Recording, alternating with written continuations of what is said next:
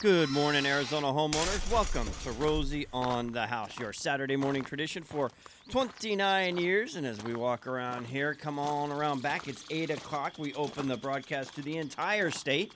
If you have a question about your house, home, castle, or cabin in particular, the outdoor hour, the 8 o'clock hour, we have an 800 number that is not working today. I was joking. We had a big event Thursday night. And to take last-minute calls and make sure people were finding it correctly, we forwarded our 800 number to a cell phone, Susan's cell phone, our Tucson partner development manager, so she could answer questions and direct people into the event. I jokingly said, I'll pay you $20 not to forward it, just teasing Susan that she was going to have to answer the calls all weekend on her phone. Well, they took it literally. So our 800 number is still going to Susan. So you have to call the local 602-277. Wake up, Susan. She's probably thrown that out and buried in the backyard. 602-277-5827. That's 277 KTAR. Will be the number for today. We'll get that fixed for next week, but it's... Also, you can email if you have a picture or you need some help with plant or insect identification. Email it to info@rosieonthehouse.com, or you can text questions during the broadcast to 411-923. And we've got a full studio in today. Mr. Jay Harper of the Farm Choice. Let's start us off. Where are we going in the garden today? Well, a lot of people are probably out looking for Christmas trees, buying Christmas trees, cutting Christmas trees, bringing things like poinsettias home. All those home decor Christmas plants that we like to do in our houses. So, a couple of tips, on the Christmas tree thing. And a potted living Christmas tree is a viable option especially if you have a new home and you are going to need a tree anyway. You might want to consider buying a potted live tree that you can then plant in your landscape at a later date. Just make sure it's, if you live in Phoenix or Tucson, you buy one that will grow in Phoenix or Tucson. If you're going to buy a cut tree, make sure it's fresh. Obviously, it's common sense, but if you're going to a lot that the trees are out in full sun and they're not in water, and they're going to dry out a lot quicker. So try and find trees that are perhaps shaded. The tree lot has put a big tent up, or they're in the shade. Make sure they're kept in water the whole time. Make sure the needles aren't just dropping off. The thing with a cut tree is it's not going to get any better from the time you leave with it. It's just going to get worse. So make sure it's pretty good before you leave with it so that it continues to stay good. And obviously when you get it home, don't put it by the fireplace. Don't put it where the heater blows on it. Those types of things. Same way with poinsettias. If you buy a potted poinsettia, don't put it in a drafty place. Don't put it by the fire. They're tropical. They like continuous, 80-degree weather if they can get it. So keep it out of the cold or the heat, drafty situations. So, that's the big things. And, of course, if you're like the small houses, are going to go cut a tree, their own tree. That's exactly where I was going with that. Then those will stay forever. You don't really have. But, I have a tip there. Make sure I've done, because I speak from personal experience, take a tape measure. Because they look a lot small. You cut one, then you get it home and go, oh, crap, that ain't going to fit. That's happened at least a dozen times. That's a pretty common thing, isn't it? Yeah. It is the first Saturday of the month, and going forward into 2018, we are going to have Julie with the Arizona Farm Bureau back. Welcome. Good morning, Romy. Good to have you back in studio. Thank you. We have a lot of small houses on Rosie on the House today. We do. So Introduce excited. your guest, and then we're going to have Alex talk about his how he identifies the right tree to cut down. Awesome. Or does he leave it up to the kids and it's Dad's responsibility to drag it to the truck? Stephanie and Andy Smallhouse, Southern Arizona Ranchers. Stephanie is our new president for Arizona Farm Bureau. Congratulations. Thank you very much. We're quite excited to have them here, and they're a family that, if the kids ranch, it'll be a 6th-generation farm. This is their 133rd year, and Stephanie, we're so excited to have you as our president for Arizona Farm Bureau. Well, I'm pretty excited about it. Great organization. We have over 23,000 members in the state of Arizona. We do our best to be the voice for agriculture in general around the state. We participate in national agricultural policy. And fortunately, in Arizona, we're such a diverse agricultural state, which means we have members growing everything from pecans and wine grapes to corn to nursery products to beef like ourselves. We have a cactus nursery. So melons, leafy greens, anything you can imagine, we grow in Arizona. Where is y'all's farm? Southern Arizona is still pretty big. It is. Our ranch is along the San Pedro River, the lower San Pedro River, just north and east of Tucson on the other side of the Catalina Mountains. Very nice. And that river flows north. It does. When it flows north.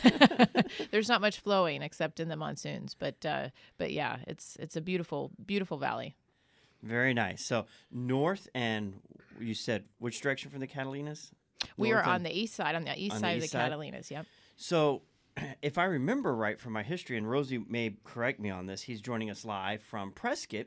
They're up there for the first Saturday in December. Is always the annual Christmas parade and courthouse lighting right there on the square at Prescott. If I remember, the first signs of agriculture that any archaeology has found is on the San Pedro River, and that used to be the travel path for travelers from Mexico into Arizona.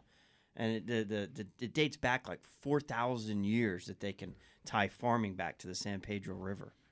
That's absolutely true. I don't know for sure on the numbers, but there are several established archaeological sites along the San Pedro, and the Center for Desert Archaeology, which is a firm down in Tucson, spends quite a bit of time excavating and studying that area. And that's one of the things that we've always said is that agriculture certainly isn't new to Arizona. It goes back thousands of years. So. And y'all drove up from Tucson, and you're on your way where, Alex? Andy. Andy, sorry. No, that's right. To Payson. Can you hear me? Yeah. There you go. We're headed to Payson. We started this crazy tradition. We drive across the state every year to cut a tree, and it's sort of a family tradition, and get the kids together, and it's a lot of fun. Now, you have to have a permit. You Yeah. can't just go Yeah, randomly you drive can't into just the go forest and cut start one. You got to chopping. get a permit ahead of time, and it's about $15? Yeah, it's about $15 one per household, I believe. Yeah. And where do you go in Payson? Is there a designated area that they go to cut? Do you have certain We can't tell guidelines? anyone. There's It's only a like secret spot. there's only like 10 left, so we're just No. Yeah, it's a designated. Depending on which forest you're in, they give you a map and tell you where you're allowed to cut. And you have certain specifications on what type of tree you can cut down, the size, and kind of help the forest growth management. So that would be a wonder. I've seen headlines. I haven't read into it at all. That there's like a shortage on Christmas trees. That a lot of them in 2008, when the recession hit, a lot of Christmas tree farmers in Carolina and Washington went out of business, and so now it's starting to hit the market because they haven't had that growth period of time. You get a $15 permit and drive up to Payson. You don't have to worry about it. Yeah, And you help in the forest. yeah. I've actually heard that too. My husband's family has actually been in the Christmas tree business for a long time up in Oregon, and so they've actually had a farm for a while. But yeah, I think I have heard that there's a shortage because it's, agriculture. People think you can jump in and out of it, but you really can't. You get into it, you stay for as long as you can, and when you get out of it, you generally can't get back in. How many permits are available? Because there's obviously a limited number. There's 6 million people in Arizona. They don't have 6 million permits to go chop down a tree. It's limited. I couldn't tell you the number because I'm not an expert on that, but I know that if you wait too long, they cut it off. So, and each district office has a certain number. So I think there's 3 district offices in Phoenix, 1 in Payson, for the Tano. Mm-hmm. So you would go to what website to look up your... Forest Service, U.S. Forest Okay. Service, to go to and whichever forest you're near. So if you wanted to go into the Coconino, then you'd probably go somewhere near Flagstaff. If you're going to Tonto, then you'd go to Payson or here in Phoenix. So I'm talking about it as if I'm an expert, and I'm really not. But it's a tradition. It's more of an expert than probably most of Yeah. the people listening. Generally, how it goes is we leave at the break of dawn. We pack a lunch. We drive up there. by the time we get to the spot, because Christmas tree hunting when you live in the desert is just a very strange thing. And so when you get to the spot, we find a tree we like, and then my husband says, no, there's many more trees. So we spend 3 more hours looking, and the tree we get every single time is the first one that we saw. So Makes me Not think every time. Is that true? Yeah. makes me think of Christmas Vacation, Yeah. the movie. yeah, a little bit. That's our favorite movie too. I love we that come one. home and watch that movie every year. So when you get home, are you so exhausted from the day that then Sunday's the decorating, or do you still get that done on Saturday?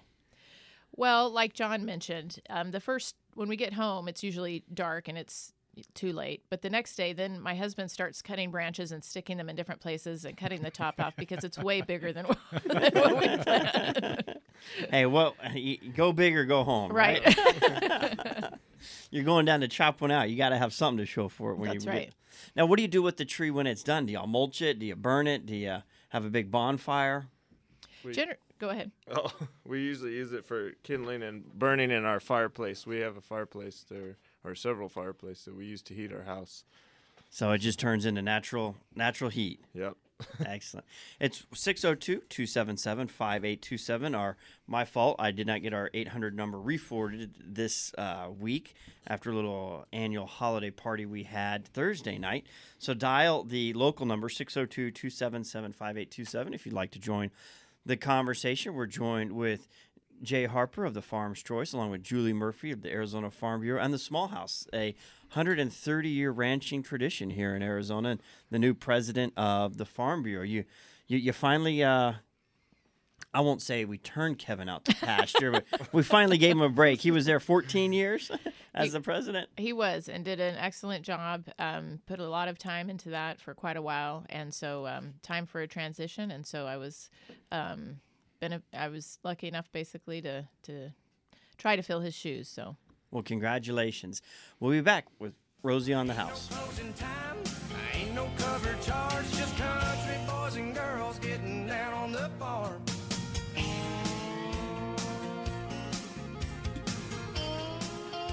Now, Julie, I've been waiting to have you on. I hear there's an update. We've always touted the agricultural industry to be a $17 billion industry in Arizona, and I understand a new report contradicts that a little bit? It actually, or maybe updates it. It updates it and enhances it. Thanks to the University of Arizona, we are now at $23.3 billion, not million, but billion-dollar industry. That's what we contribute to this Arizona economy, and we're a primary sector. That means we can't have an economy without forestry, agriculture, mining, and fishing. So everything that we do is a result of the agriculture investment that we put into the state. So we need to continue to celebrate these families that, like the small houses that have lived and worked the same land for 133 years. It's an exciting story, and you can tell I get very passionate about it when we get to visit.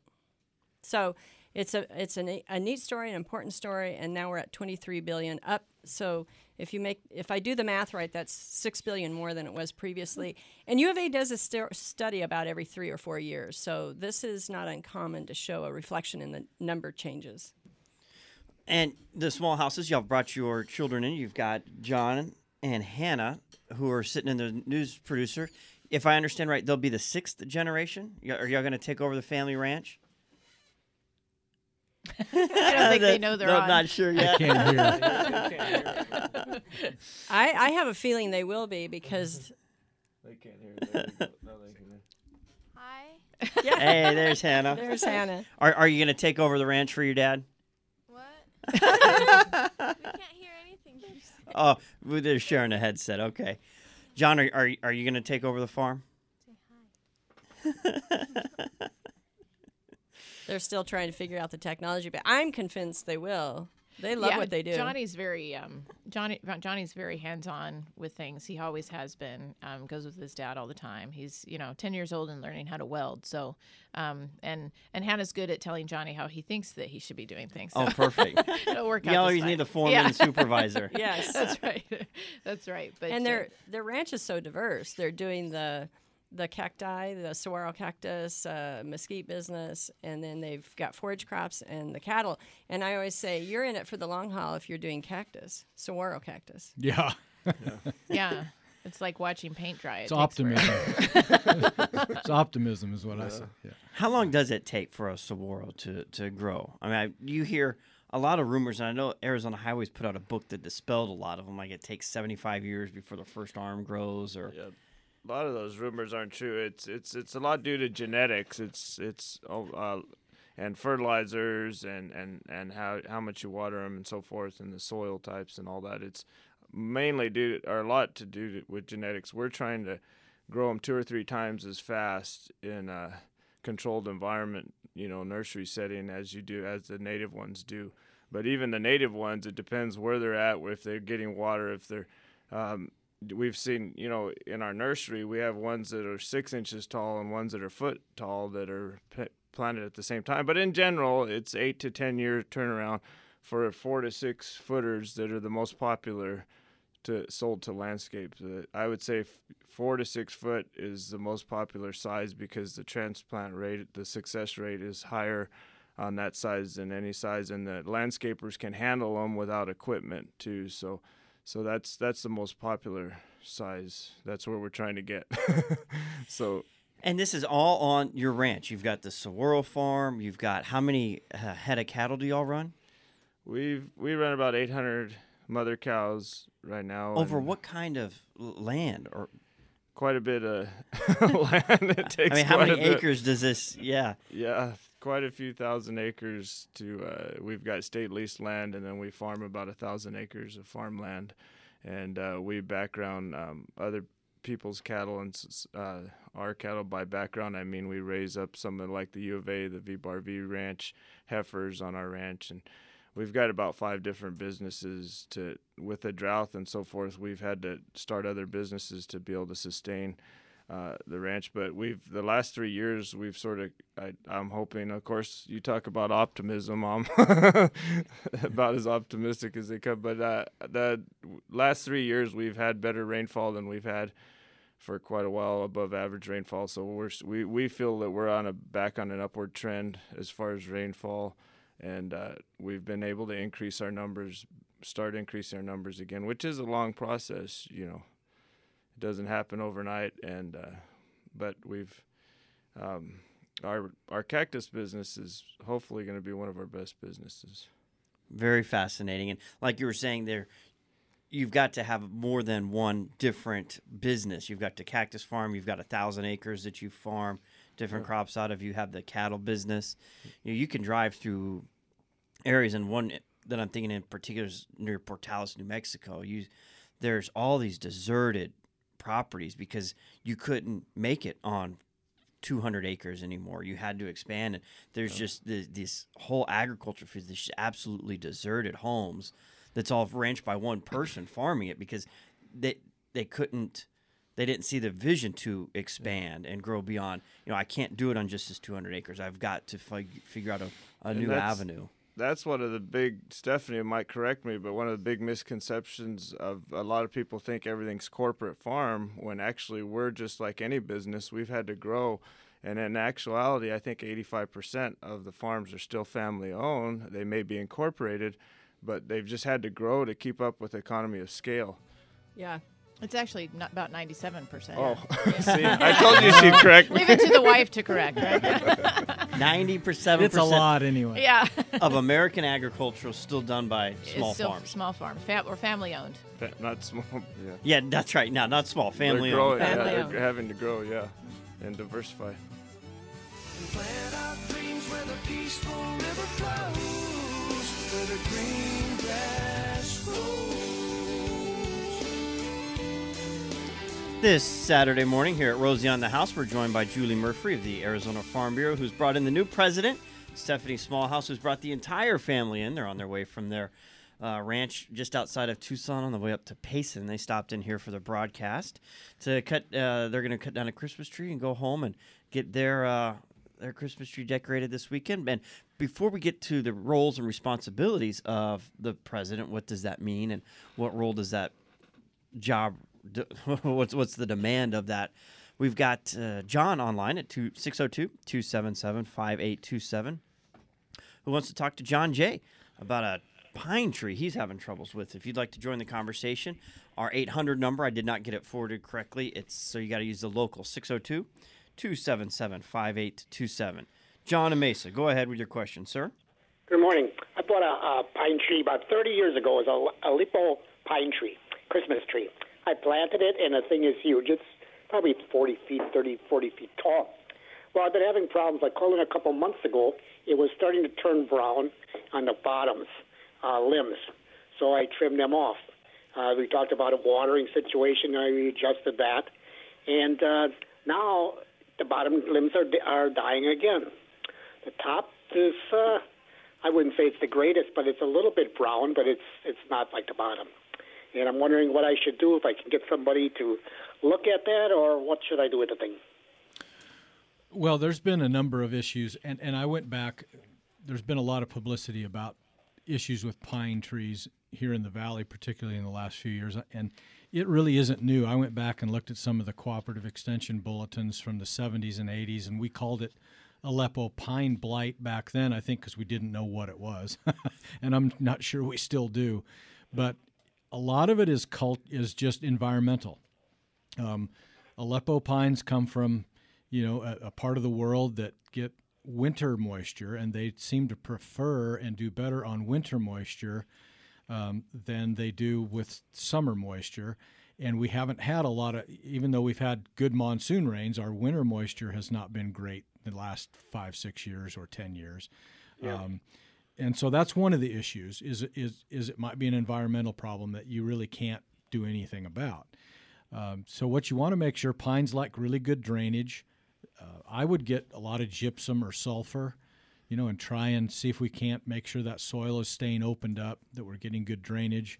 When you water it, especially this time of year, water it a long, long time.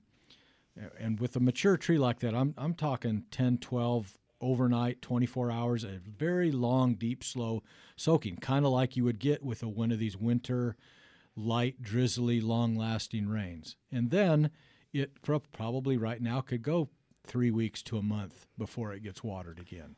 So try sulfur or gypsum, long, deep, slow soakings, letting it dry out in between. I wouldn't do any more pruning, especially this time of year, and kind of see what happens this spring. Are we going to get some rain? These clouds have been teasing us for a week. Wow. It was a little chilly this morning, so I don't know if it's finally blowing in some moisture with them. We're about due. We are due. It is, even it was last week, we were at 83 days or something like that without. I think it's the first October without measurable rain ever or something like that. So wow. It's time. Been pretty dry. After a pretty wet summer, it's been pretty dry. Stephanie, what made you want to run for the Farm Bureau? Or was it like a lot of those things, you were forced into it? I was voluntold. Voluntold, yes. Actually, I did start out that way. Andy told me I needed to do it. But no, Andy and I have been married for about how many years? 18 years. And when we first got married, my background is in wildlife biology, and so I was a wildlife biologist for the Bureau of Land Management. But I have a natural resource background, and when we first got married, Andy was first starting to transition, taking over the ranch for his dad, and his dad died suddenly, and so at that point, he had been involved in some Farm Bureau activities and things, and being involved in policy, and decided, you can't run a ranch and do that at the same time. And so I said, well, I'm not very good at public speaking, but I'll give it a try. And so started volunteering at the local county level, because Farm Bureaus is very much a grassroots organization. Everything comes up from the county level, then to the state and the national level. And because we're and is there an active chapter in each of Arizona's 13 counties? Almost. We have Santa Cruz is the only county that doesn't have an active. They combine with Pima. Okay. But other than that, every county does. And so started volunteering at the county level. On the San Pedro River, we're in an ecologically important area to a lot of people. And so we are under the microscope a lot with what we do with our farm and ranch. And so I've been very involved since that time. Now, what takes me to the point I am now is the fact that the passion that I have and the love that I have for the people in this industry, it starts out for my own family. When you can go out your front door and you can see corrals that were built 5 generations ago, that's not something you want to see go away. You want to maintain the work of those generations. Well, that's the way a lot of farming families are around Arizona and the nation. And so a lot of people think it's corny, but really where it comes from inside of me is the fact that I'm passionate about agriculture because I truly see it as a food security issue. I truly see agriculture as a pillar of the nation's security. And a lot of times, you have your foodies and you have your folks that are just trying to get by. But at the end of the day, whether you can afford the high-end ag products or you're just trying to get by, it's still a security issue. We still have to be able to maintain that supply. And the hardworking families that do that are the reason that I do this. And just before I'm going to correct myself, there's 15 counties in Arizona. I think I said 13. But so they all have their own farm bureau, which is interesting because a lot of these areas you don't really think of as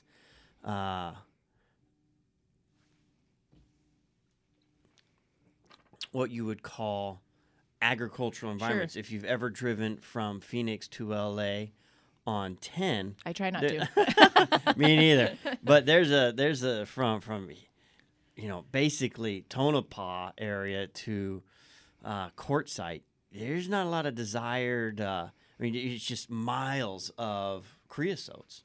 Yeah, we have over, I think it's over 20 million acres in some kind of food production in Arizona, whether that's rangeland grazing or whether it's a commercial crop like in Yuma.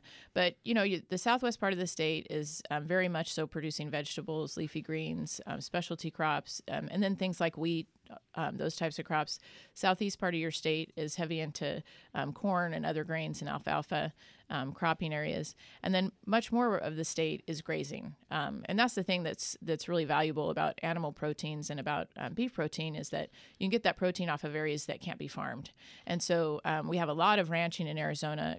Beef is our second highest contributor to the ag economy. So, and y'all are responsible for 800 head of that beef. How many head total in the state? Any guesstimations on that?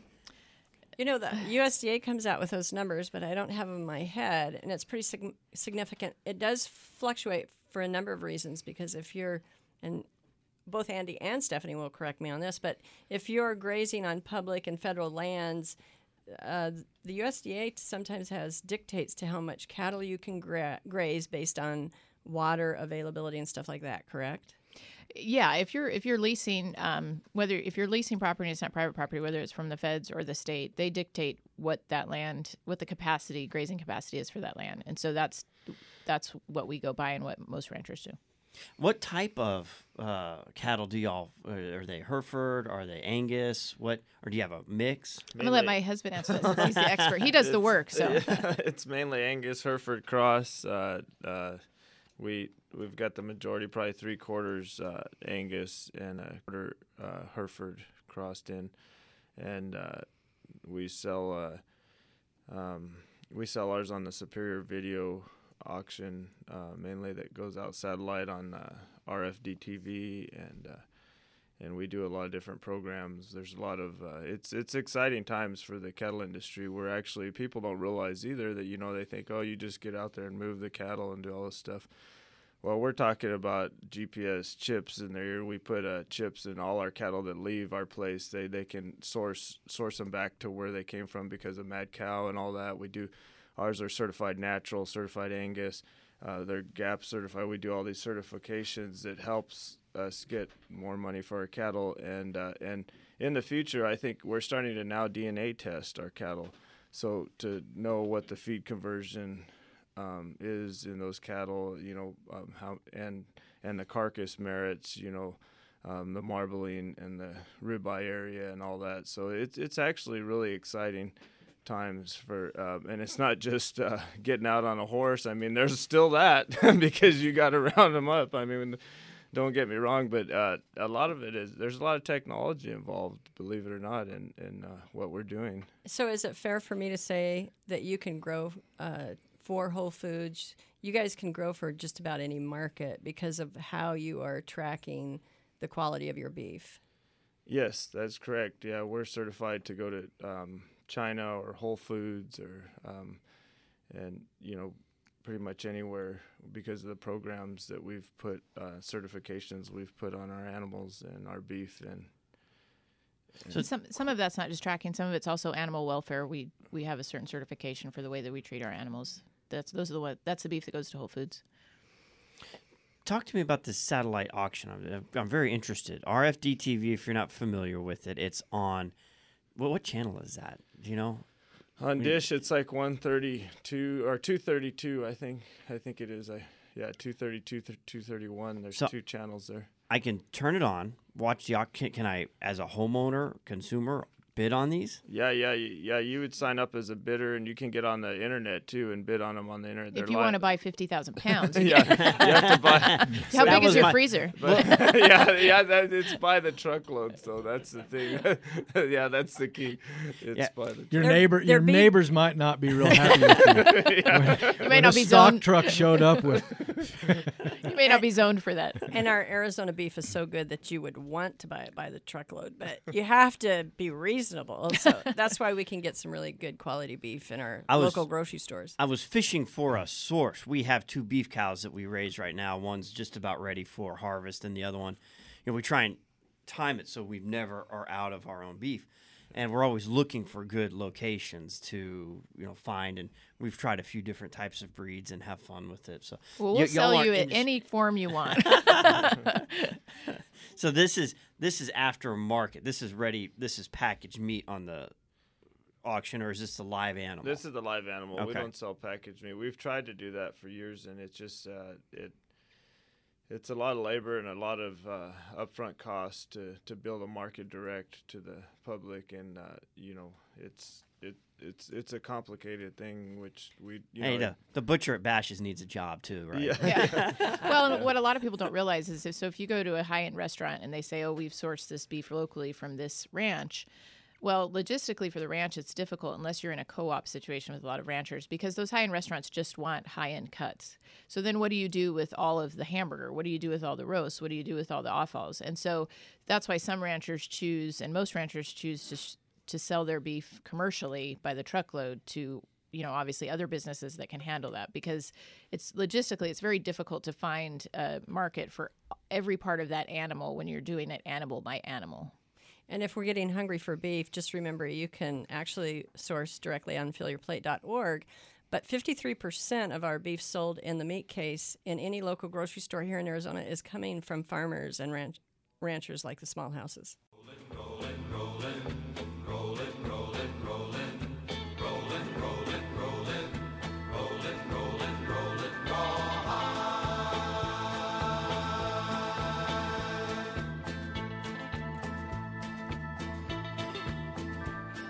Time flies.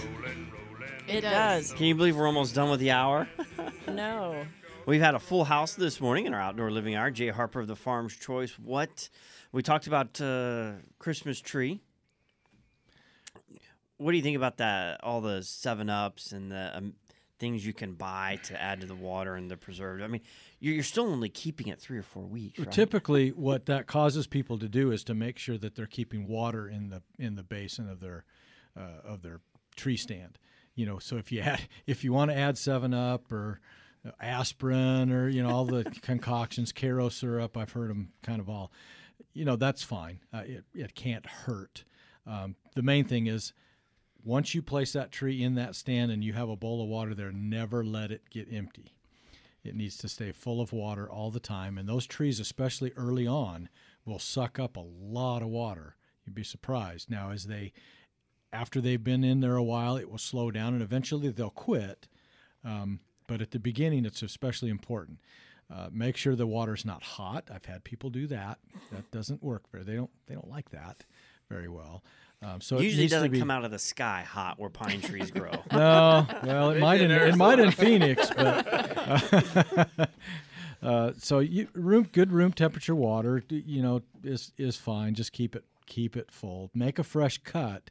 So if you're cutting your own tree today or tomorrow, you don't need to worry about that. But when you get it home from the tree lot, sometimes they will cut it for you. If they don't, you should make another fresh cut. Some people will throw the tree in the pool for a day or two. If it's, don't leave it in there for too long, because the chlorine will suck the color out of it after a while. But for a day or two or overnight, that's fine. And the people that have done that swear that it makes it last so much longer, and not even necessarily that they're trying to keep it longer, but it reduces the burn factor, the risk factor of having this dry, dead torch that you're anything you can do to home. keep it hydrated, keep it wet, keep it cooled, make sure, some people buy a tree and it's several days before they get it put up in the house. They leave it out in the sun, at least put it in the shade, cover it. Something. I can say there's nothing less festive than decorating a tree and then having to undecorate it, take a dead tree out of your house and redecorate it before Christmas. Sounds like you've done that. I have. It sort of takes the fun out of it. Yeah, no kidding. Now, Stephanie Smallhouse, our new Arizona Farm Bureau president, what message you want to leave with homeowners? Obviously, a lot of us would want to support our local economy and our local agriculture and the family-owned farms and ranches throughout the state, but don't know where to go or what to do or how to even find those. Well, the great thing about that I believe, of course I'm biased, the great thing about Arizona Farm Bureau is that we have a lot of tools available to people, whether you're in farming or not. Like Julie mentioned, Fill Your Plate. There's a lot of resources on our website that you can go to. Facebook friend us, Friends of Arizona Farm Bureau, I think it is, and go on there. But the thing is that we welcome supporting members. We call them associate members, and we would welcome anyone to be a member of Arizona Farm Bureau. The thing about farming and ranching is there's so many components of it and things that are of interest to people that they don't even realize. So if you're concerned about the rural economy, you should be a Farm Bureau member. If you're concerned about local food vitality, you should be a Farm Bureau member. If you're concerned about the environment and open spaces and maintaining that area for wildlife, then you should be a Farm Bureau member, because there are all of these things that we address within our organization that have to do with farming and ranching. We're businesses. We're small businesses. If you're concerned about small business taxes, things like that, those are things that we address on a daily basis. And so, like I said, we welcome anybody to be a member. You can go to our website and sign up. We're also affiliated, of course, with a very good insurance company. A lot of people think we're just insurance, but we're actually the Federation and the insurance company. And we have a very, very good insurance company, and so we welcome people in that way too. Associate memberships are only $59, and that's for the entire year. And it also locks you into a myriad of member benefits, discounts on everything. And even, and if you sign up online, it's azfb.org. But if you become a member and you go to Fill Your Plate and you want to buy directly, some of our member rancher farmers that sell directly will give you 10% discounts all the time. So there's a lot of benefits to being a member, including those discounted prices. And we also like to be a very important source for information for people. Even if you're not a member, if you want to know something about how food is grown, where it is grown, even nutrition of certain foods, please come to us, because, if I want to know something about my health, I'm going to ask my doctor. I'm not going to go to a blog. So if you have some concerns about what food you're eating or what food you're not eating, or the nutrition of certain foods, or how it's grown, or how much water we use, any of those things, we're going to be straight up with you, and we're going to tell you what's going on in the farm and ranch environment. azfb.org. You can also go to fillyourplate.org, and if you're looking for a specific farm or ranch product, beans, meats, melons, lettuce, you just type it in, and you've got great resources there on where the consumer can go find those items locally, whether it's a local farmer's market or a farm that sells direct to homeowners. And Julie will be joining us next, the first Saturday of the month. January, we're talking citrus. And we've got another guest in studio. If you're just joining us in the 8 o'clock hour, we've got John Bordozik, the co-founder of HomeZada. And I know you're kind of an entrepreneur mind. Is there a HomeZada application for tracking cattle? I'm sure there is. Don't come to us for that. But what you can do is you can order the Rosie on the House home maintenance calendar. You can sign up for the HomeZada premium app.